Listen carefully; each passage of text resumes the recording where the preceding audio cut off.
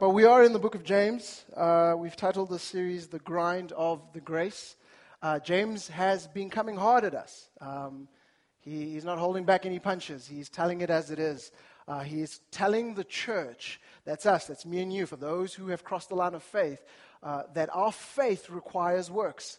Our faith requires works. All right, and so if you have a Bible or electronic device, we'll be reading from James chapter 4, verse 13. It's a few verses. It'll be up on the screen as well. What I'll do is I'll read it, and then I'll pray. Pray for us. As I pray for you, I ask that you pray for me. That God would do something more powerful than we could ever imagine right here this very morning. James chapter 4, from verse 13. Hear these words of our Father. Come now, you who say, today or tomorrow we will travel to such and such a city and spend a year there and do business and make profit. Yet you do not know what tomorrow will bring, what your life will be. For you are like vapor that appears for a little while then vanishes. Instead, you should say, if the Lord wills, we will live and do this or that. But as it is, you boast in your arrogance. All such boasting is evil. So it is sin to know the good and yet not do it. Let's pray.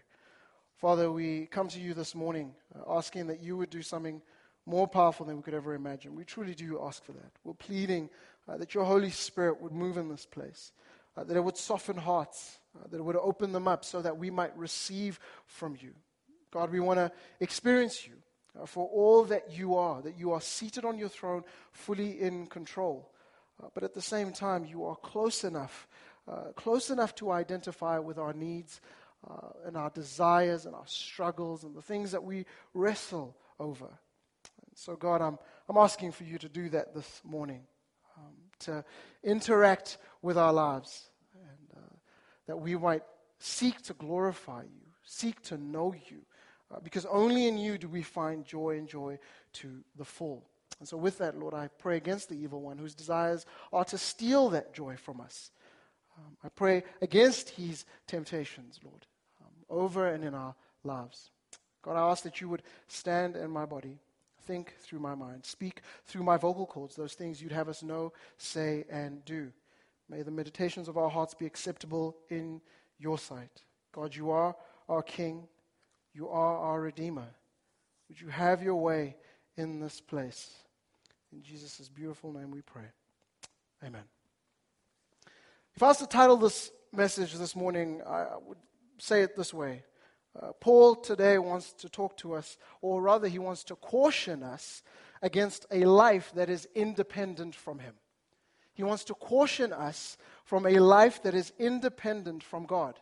All right, independent from God. But before we jump in, there are a few things we need to understand and to be clear about regarding God. What we need to be clear about is that God is a God of omnis. God is a God of omnis. God is a God of omnipotence. He's a God of omnipotence, which means that he's all-powerful. Plainly put, God has supreme power. This means God can do whatever he wants. It means he is not subject to physical limitations like we are. Being omnipotent, God has power over wind, water, gravity, physics, etc., etc., etc. God's power can be described as infinite or limitless. The second omni is that God is a God of omnipresence, which means that he is all present. This term means that God is capable of being everywhere at the same time. It means his divine presence encompasses the whole universe. There is no location where he does not inhabit.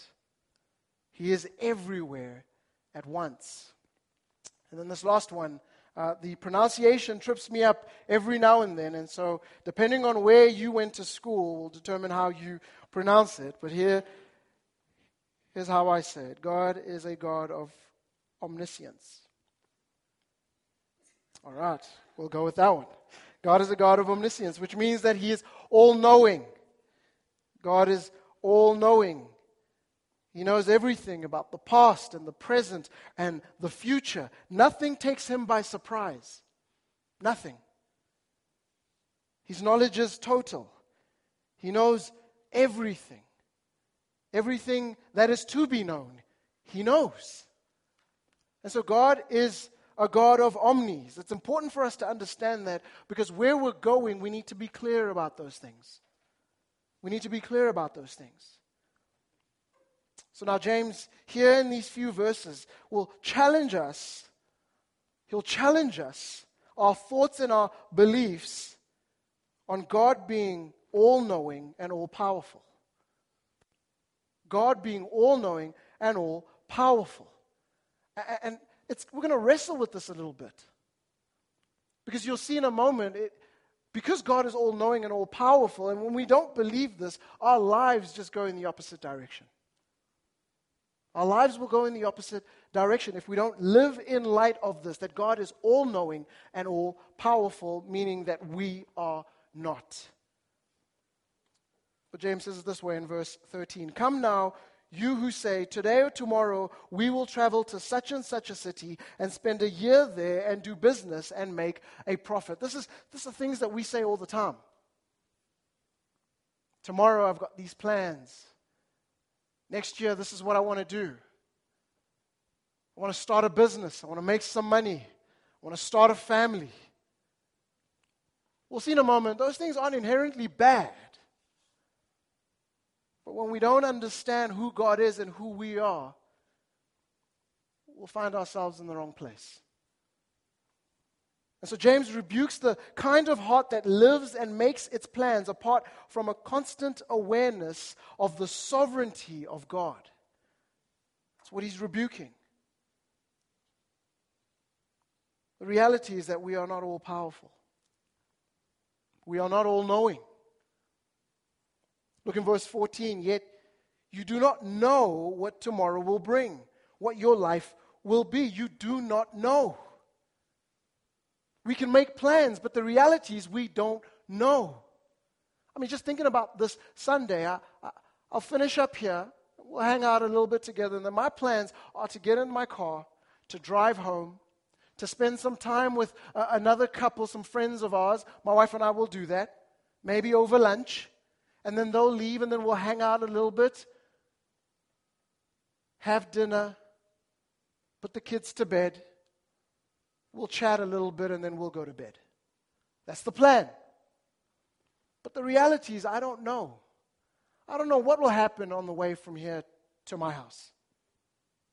I don't. I don't know if that couple will show up. Who knows what will happen tonight? And so James is saying, be careful. Be careful. We are not all knowing. But then also, we're not all powerful. I love the illustration that he uses here. He says, for you are like vapor that appears for a little while, then vanishes. You're like vapor. James borrows this concept from the Psalms where King David sang, my days are like an evening shadow. The shadow is there, but in a minute its shade fades away, and it is swallowed up before one's eye by the night and is gone forever. In the same Psalm 102, he says this, for my days vanish like smoke. Like smoke. We see it, it's here for a moment, and then it's gone. In another place, David says, you have made my days a mere handbreadth. Here one imagines David holding his hand up before the people as he sings, pointing the short journey across his palm. And then, of course, many of us might know the famous, as for man, his days are like grass. Psalm 103, verse 15. It sprouts, greens, withers, and then is gone. That's what James means when he says that we are like vapor. We appear for a little while, then we vanish. See, James asks us to consider the fragility of human life and the fact that we live and move only at the permission of God, who is all-knowing and all-powerful. That's the beautiful thing about God, is that not only does He create everything that we see, but He sustains it. The fact that your heart beats this very moment is because God sustains it. And so James wants us to be clear about that. We are not all knowing and we are not all powerful. Have no idea what's happening in a few moments, tomorrow, next week, next year. And not just my own life, but guys, just look at the economy or the political climate that we find ourselves in. We can plan, but we have no idea how it's going to unravel.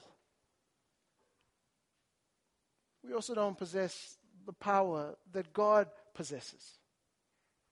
We can do some pretty cool things, but we are not all powerful. Now, it's important to note that James isn't discouraging us from planning or doing. Some of you might hear this and go, okay, cool, so am I not supposed to plan, or am I not supposed to put anything into action? James is not discouraging us from that. In fact, much of Proverbs instructs us to plan. In fact, to be efficient in our planning. Go read the book of Proverbs. What James is warning us against is planning and doing apart from the reliance on God. The reliance on God. The reliance on God. This is something that we struggle with. All of us.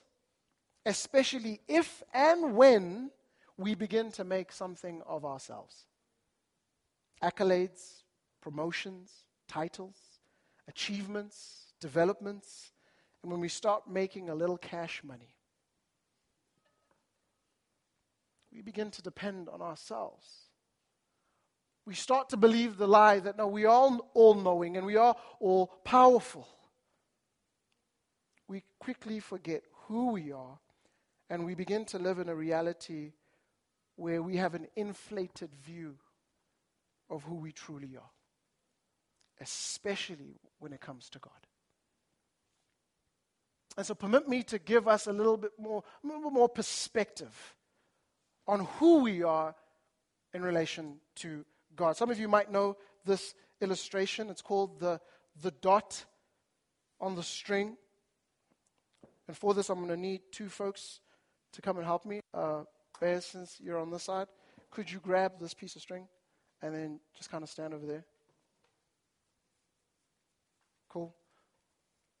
You can stop. Great. Aquila, since you're on the other end, do you mind coming to grab this? And then just kind of walk it to the other end. Thank you. Just keep going. Don't stop. Oh, watch it. What? No. No, for real. Yeah. Cool. This line illustrates eternity. This is God. So imagine that this piece of string continues way past where bears are standing. God is eternal. And then imagine that it continues way past where Aquila is. This is God. God is eternal. God the Father, God the Son, and God the Holy Spirit. And at some point, the Trinity are hanging out together, having incredible fellowship with one another, and then go, you know what, this is so good, we should create. We should create. Out of the joy that we are experiencing in this community, we should create. And so we have creation. Let's start it here. Can y'all see that? Well, you can, right? Yeah. Great. That's what matters. I don't care about you. No, I do. So we have creation. It's a dot on the line of eternity. Now, look, creation is amazing and it's huge. But in light of eternity, I think it warrants a little dot. In fact, maybe some of you guys feel like, no, it needs a little bit more. So I'll make it a bigger line. There we go. That's creation. Adam and Eve, everything that we see and experience. And then on here we'll have, Abraham shows up. He does some pretty cool things. Ruth shows up, and that's pretty amazing. Jeremiah and on and on and on. And so maybe we are here. Here we are. Somewhere here. Where's OG? OG, here you are, buddy. If God would grant you 80 years, that's your 80, because you do CrossFit, you'll live to 100. So there we go. That's you. 100 years. 100 years is a long time. But in light of eternity, you're just a dot. You're just a dot. And for some strange reason, we think of ourselves more than that when you're thinking 100 years. But when you think eternity, we are only but a dot. That's your life. Somewhere on here, there's a dot that you can maybe see. But that's you. Anyone feeling insignificant? Yeah? I sure do. I feel so insignificant. Like all I am is a dot on the line. That's it. Wow. Do I carry any value? Am I worth anything? Before you go down that road, permit me to say this to you. Yes, you matter. You do have value. You are worthy. You are significant. Well, how do you know that? Oh, now I'm glad you asked. We just have to look to the cross to see that. You may be just a dot on the line in light of eternity, but you're a dot that matters. You're a dot that matters, and so you are significant because Jesus died for you. You're important to God because He sent His Son Jesus to die for you so that you might be reconciled back to Him. And so it might feel like a paradox. I believe that's what they call it. On the one end, we're insignificant. We're only a dot on the line in light of eternity. But on the other side, no, we matter. We matter. This is important for us to understand. Thanks, guys. You all can sit down. Whoever wants to keep the string. No, you can have it.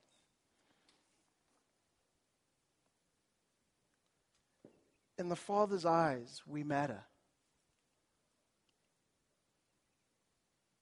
When we see ourselves the way God sees us, we matter.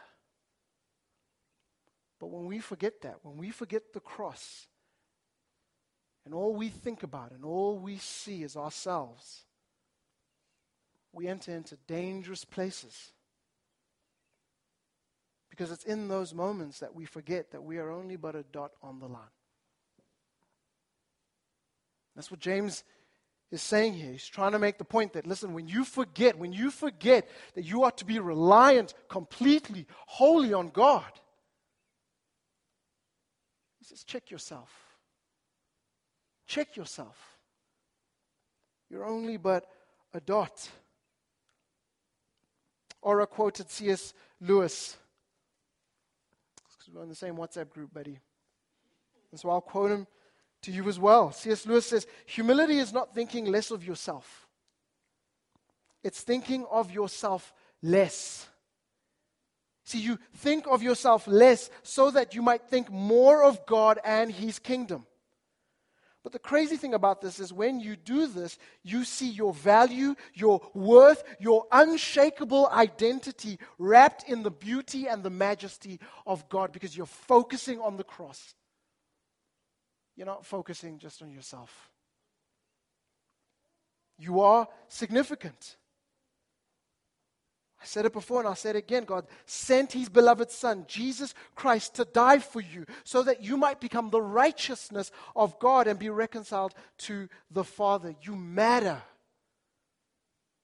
He then seals you with the Holy Spirit, meaning there is no return clause. God doesn't go, He doesn't pick you up and go, it's broken, I don't want it, send it back. For those who've crossed the line of faith, you're sealed by the Holy Spirit. You matter. You matter because of the cross. God loves you more than you could ever imagine, with all your faults and your recurring sins. But you've got to see yourself rightly. You've got to understand who you are. And that happens when you understand who He is.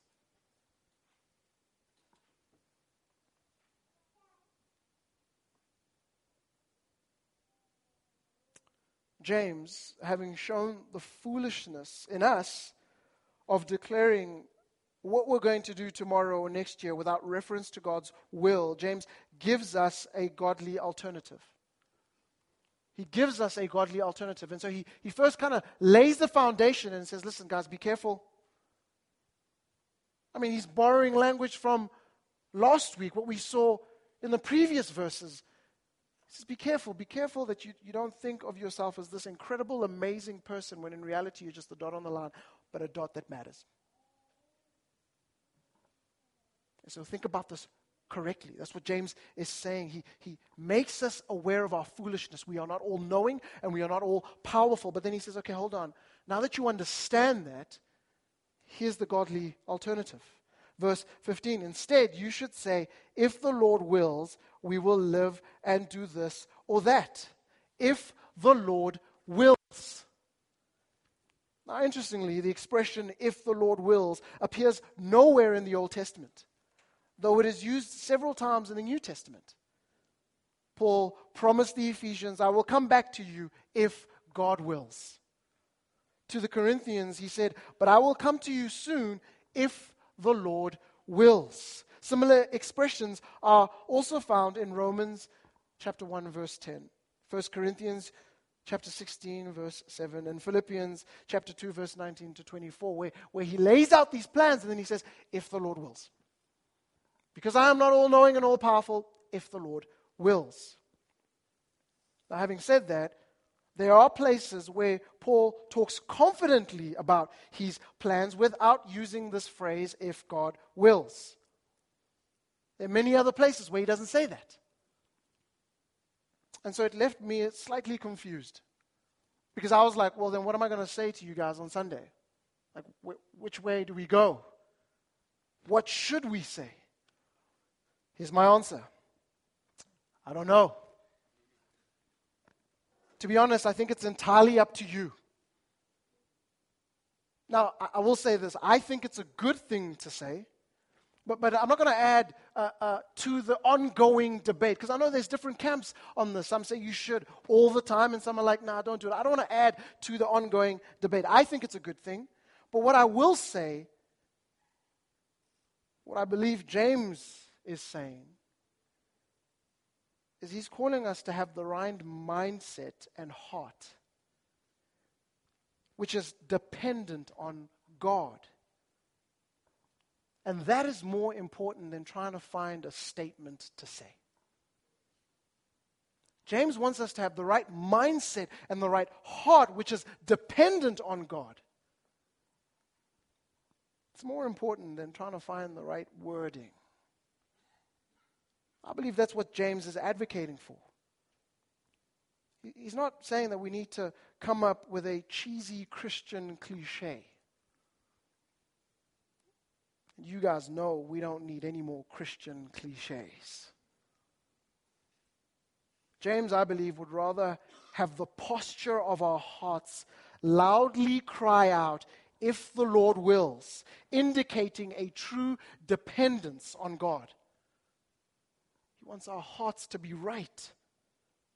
And so therefore, the soundtrack of our hearts on repeat as we conduct the affairs of our lives should be, if the Lord wills. You can add whatever beat you want to it. If you're more into hip-hop, then do that. If you love the classical, then do that. But on repeat, the soundtrack of our lives should be, if the Lord wills. This must be loud and on repeat when we make our plans, all our plans. The choice of a life partner, future education, where to live, where to work, should we go camping? Oh, God, I did try. I think I know the will. I know God's will on that one. For my life, it's definitely no. But for some of you, if you should go camping, if the Lord wills. How long to stay in a particular area, when and if to start a family, how much to invest. Everything should have, if the Lord wills, connected to it. Because it communicates your dependence on God. All of us should have this heart attitude. Otherwise, you will be deeply disappointed. You will be deeply disappointed when you realize you are not all-knowing and all-powerful. You come up with all these plans and these ideas. And then we put them in motion as if we are all-knowing and all-powerful. Or maybe this is what some of us do, is we write up all these great plans, pages and pages and pages of them, and then we show up to God and we're like, can you just sign on the dotted line? Here are my choices, God. I just need you to sign on the dotted line. God doesn't operate that way. He doesn't function that way. We should come to Him with everything and go, Lord, I have these desires, but it's your will, not my own, that's important. It's your kingdom that should come, not my own. The throne only has one individual who sits on it. It isn't me, and it isn't you. It is the one who is all-knowing, all-powerful, and all-present. James then goes back to what he said earlier. He says, if we know this and if we believe this, then we should stop boasting. If this is true, then we have nothing to boast in. Nothing. Because we recognize that everything that we have comes from God. We have great plans and great ambitions. That's phenomenal. But who gave you those great plans and ambitions? We have nothing to boast in. He says it in verse 16, but as it is you boast in your arrogance, all such boasting is evil. It's evil. Why is it evil? Well, it's because what you're trying to do is sit on the throne. And you can't. You can't. And only when we recognize that, we then begin to live in light of all that God has for us. Stop your boasting. Remember, you're just a dot on the line. Let that become a thing for you. Anytime you feel like it's coming up again, just remember, my 80 years here, if the Lord gives me 80, in light of eternity, man, I really have nothing to boast in but the cross, and only the cross. Because in the cross, I see who I am, valued. My identity is in Christ.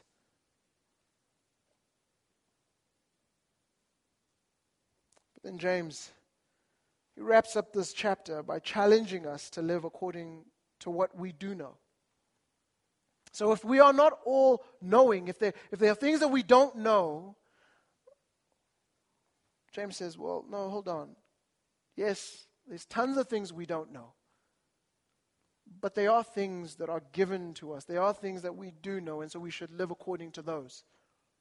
Live according to those. Verse 17, he says, so it is sin to know the good and yet not do it. The NIV says it this way, if anyone then knows the good they ought to do and doesn't do it, it is sin for them. James challenges us not to surrender to the sin of omission. It is sin to know what is right and to fail to do it. See, so often we can focus on the things that we shouldn't be doing, and we should. We should focus on those things, but we forget the things that we should be doing. And so your life simply becomes the rhythm of, man, I shouldn't be doing that, I shouldn't be doing that, I shouldn't be doing that. Forgetting that God has given to us clearly in His Word the things that we should be doing. So go do them.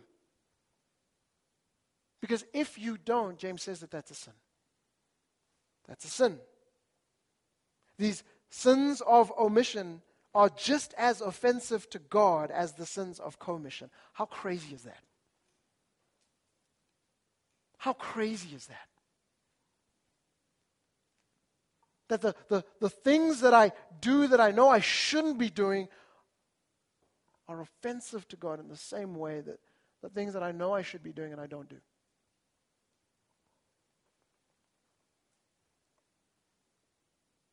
A sin of omission is a blatant act against God's will. We know to make our plans in reliance of God's will. So when we fail to follow this knowledge, we commit a sin of omission. God holds us accountable for more than merely knowing the right. He wants us to do the right. It's not just about knowing. We need to have that information make its way to our hearts. And as it transforms our hearts, it becomes the things that we do. So it's not just about knowing these things, it's about doing them. God wants us to avoid acts of disobedience to His will. He also wants us to avoid the failure to live up to the truth He has given us. As Christians, we must plan our lives in full commitment to the will and plans of God that are found in the Scriptures. We must avoid omitting from our lives important disciplines that God has given us. I call them disciplines because we need to be disciplined in order to do them. And He's laid them out in His Word. The things that we are to do. Let me list a few. In no particular order, let me list a few things that I believe many of us in this room know we should be doing. Loving our neighbor. Loving our neighbor. Now, I know for many of us the question might be, well, who's our neighbor? They asked Jesus that same question. And He goes on to tell them, well, literally it's everyone. It's everyone. You love everyone. It's this idea of reaching out. It's this idea of including people in the rhythms of your life. And even though some of us get this, I feel like we have it backwards. See, for us, when we talk about loving people, it's them coming to us. It's them integrating with our lives. Then I will love them. Loving your neighbor means you reach out, you go out to them. And not like a short-term mission trip. And I love mission trips. But we need to stop treating people like short-term mission trips. Loving your neighbor means connecting deeply with where they are. Going to them. It might mean moving into their neighborhood. It requires sacrifice from you. If you're still struggling with it, we just look to Jesus as not only our example, but the very power that enables us to do that. Jesus loved His neighbor. He moved in. He lived among us. He sacrificed for His neighbor. These are things that we know we ought to do, but we don't. I'll give you another one. Giving generously. I know some of y'all are super nervous. Like, I knew it. This is the Sunday. I shouldn't have come. They've done the presentation on money. Now he's going to talk about money. Guys, as Christians, we shouldn't be afraid to talk about money. Now I know many of us have been in places where we've been taken advantage of. I know that. That's sin. But it doesn't mean that we don't talk about it. We are called to give generously. And some of us, we get stuck on the 10%. 10%. My friend Joey says it this way. He goes, listen, 10% was an Old Testament thing, and we're called to do it, because all of God's word is true. But there's a reason that it's not mentioned in the New. In the New, it says we are to give generously, sacrificially, willingly. And so my boy Joey says 10% is like giving 101. And if you're a Christian, if you've been a Christian for more than 5, 10 years and you're still on the 10%, we need to have a conversation. You should be asking yourself, how do I give sacrificially, generously? And I want to do so willingly. Why? Because the gospel has transformed my life. It's transformed my life. And here at Rooted, we would never ask of you something that God has not already asked of you in His Word. This giving thing is not an invention that we came up with because it's like, man, we need to pay the bills. It is a commandment that has been given to us and is found in God's Word. So what are we to do as Christians? Do it. Because if you don't, you are in sin.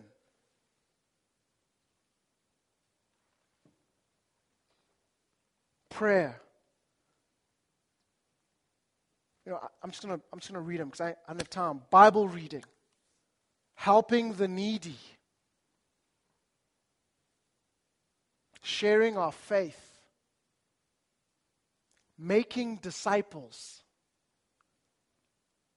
Can I say this? That so many of us, we treat the Great Commission like the Great Suggestion. Because I've got all these plans that I got to do, I got achievements that I got to get, accolades that I need to build. And so, Lord, if I have time, then I'll make disciples. God, can I make disciples 5 years from now? Because I'm super busy. I got this thing that I need to do, so I'll make disciples 5 years from now. Where do we see that in Scripture? The call is, if you are a Christian, if you have crossed the line of faith, go and make disciples. And what we'll do, and again, I'm not throwing any punches. I am guilty of this as well. What we'll do is we'll lower the standard because we're like, man, this is really difficult. So let me bring the standard down high enough that I can get over it, but then those around me can't. And so making disciples is, at work on Wednesday, I asked my colleague if he goes to church. He said, no, I think I made a disciple.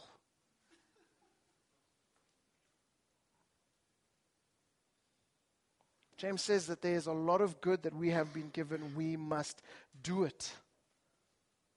Taking care of the orphans, loving the widows, visiting the sick. The list goes on and on and on, and it would take us forever just to go into all of them and go into detail. But let me ask you this. How many of you hearing that list are able to look back on just this week and go, there was good that I needed to do and I didn't do it? And my hand is not, it's not an illustration like this is, I'm putting my hand up. Like I read that list and I'm just like, wow. Just this past week, I go, wow. And if I was really honest, I would just say, just typing out this list in preparation for this Sunday, just typing it out crushed me. It crushed me. Because I looked at it and I was like, oh, I thought I was amazing because there are all these things that I shouldn't be doing and I didn't do them. I didn't do them. But then I look at this list of the things that God is clear on that, hey, this is what you ought to do if you are a Christian. And I go, wow. Thanks, James. I mean, I started asking myself, am I fit to even preach this? Who am I to fall short on all these things? Am I even fit to preach this? Am I fit to even lead you or to lead this church plant? When I fall short of so many things that I know are good, and therefore just don't do them. But before we throw James away, because we've got one more chapter, and I know some of you are like, I just can't wait to get out of James. Before we throw James away, I want to encourage you to fight your heart. Fight your heart and to fight that thought that goes, you know what, I just can't, this is impossible. Man, what is the next series? What on earth is happening? But before you do that, I want to ask you to see the book of James as an act of grace from God. To see the book of James as an act of grace from God. James reminds us that we are not as amazing as we think, that we fall short over and over and over and over again. James reminds us that we are not perfect. And so why? Why should we see this as an act of grace? Because it should compel us to run to and cling to the one who is perfect. Instead of sitting there in guilt and shame, it should remind us that, no, hold on, I may be just a dot on the line. And gosh, I fall short of all these things that God has called me to. But let me run to the one who is perfect. Let me hold on to him. Let me trust in him. Because upon reflection of James' words, and I'm personalize this, I realized that James isn't trying to crush me. He isn't trying to crush me.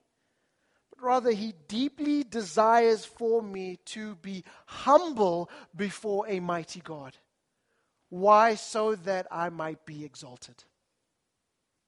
As his grace is poured over me, I might be exalted. So that I might see who I truly am. A child of God. God loves me more than I could ever imagine. That it's not about what I've done or what I continue to do. But it's about what he has done. Jesus Christ on the cross. And so because of that, it compels me to not only love him, but love those around me. In my imperfection. David Brooks, he's a writer of the New York Times in the U.S. In one of his books, writes this about humility. Now, I don't think David Brooks is a believer or a believer in Jesus, but he's onto something. He's onto something. He says this: humility is not thinking lowly of yourself, but accurately about yourself. It's an adequate view of your own nature and a realization that you are not equipped to perform the tasks God has asked you to perform. I'll give that to you again. Humility is not thinking lowly of yourself, but accurately about yourself. It's an adequate view of your own nature and a realization that you are not equipped to perform the tasks God has asked you to perform. On my own, I can't do it. My strength is not enough. My intellect is not enough. My resources are not enough. And so I run to the one who has everything, who is all-knowing and all-powerful. I submit to him and allow his grace to channel through me so that I might do the good work that he's called me to. So friends, these words shouldn't crush us. It should cause us to lean more deeply and intimately into God through Christ by the power of his Holy Spirit. That's what it should do. There's lots of work to be done. That's what the book of James is about. It's the grind of the grace. There's lots of work to be done.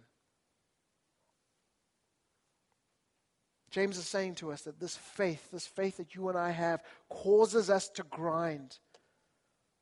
However, we grind by and because of the power of the grace. So James's final words here in chapter 4 is to say, guys, we are called to do many great things. I hope that they would say of us, whenever that next dot is, after we've all along have gone to be with Christ, that they would say of us that, listen, this was a community that gave graciously, sacrificially, willingly, that this was a community that served deeply. Deeply. This was a community that loved their neighbor. This was a community that prayed, expecting God to do great things. This was a community who clings to the very word of God as their everything. This was a community that loved the orphans. This was a community that cared for the widows. This was a community that really wanted to live as a transcultural community. This was a community that said, it's not just about us. We're always asking the question, how can God, how can you multiply this, not only in this city, but beyond? That we want to see more communities of faith who are gospel-centered, disciple-making, and transcultural. I hope that that's what they would say of us. And if they do, it won't be because we were amazing, because we had enough strength, because our intellect was on point. They will say that because we were deeply connected to the grace of God. That we humbled ourselves under the mighty hand of God. And in doing so, He was able to move in and through us. It's about His will being done, not our own. It's about His kingdom coming, not our own. And so we humble ourselves. We humble ourselves under the mighty hand of God. Let's pray. And so, God, we want to be these humble people. We want our lives to be drenched in humility. We want to be those who submit to You, the one who is seated on the throne, who is all-knowing and all-powerful. Because when we do that, I truly believe that when we do that, the 80, the 90, the 100 years that You give us here on this earth will matter. They'll matter. That God, we would be able to leave a legacy that matters, that is focused on You, and on Your kingdom, and Your glory, Your goodness and Your grace. And so, God, I'm asking now that even in this moment, that we would pause and reflect and allow the eyes of our heart to look to You and see the wondrous cross. The cross that allowed us to be reconciled to You, to no longer be orphans, but to be children. And then to be reconciled to one another, that we might be a true community that loves one another. It's because of this wondrous cross. Our lives matter because of the wondrous cross. And so, Lord, may our hearts sing that. We want to praise You. We need You. Humble us under Your mighty hand. In Jesus' name we pray.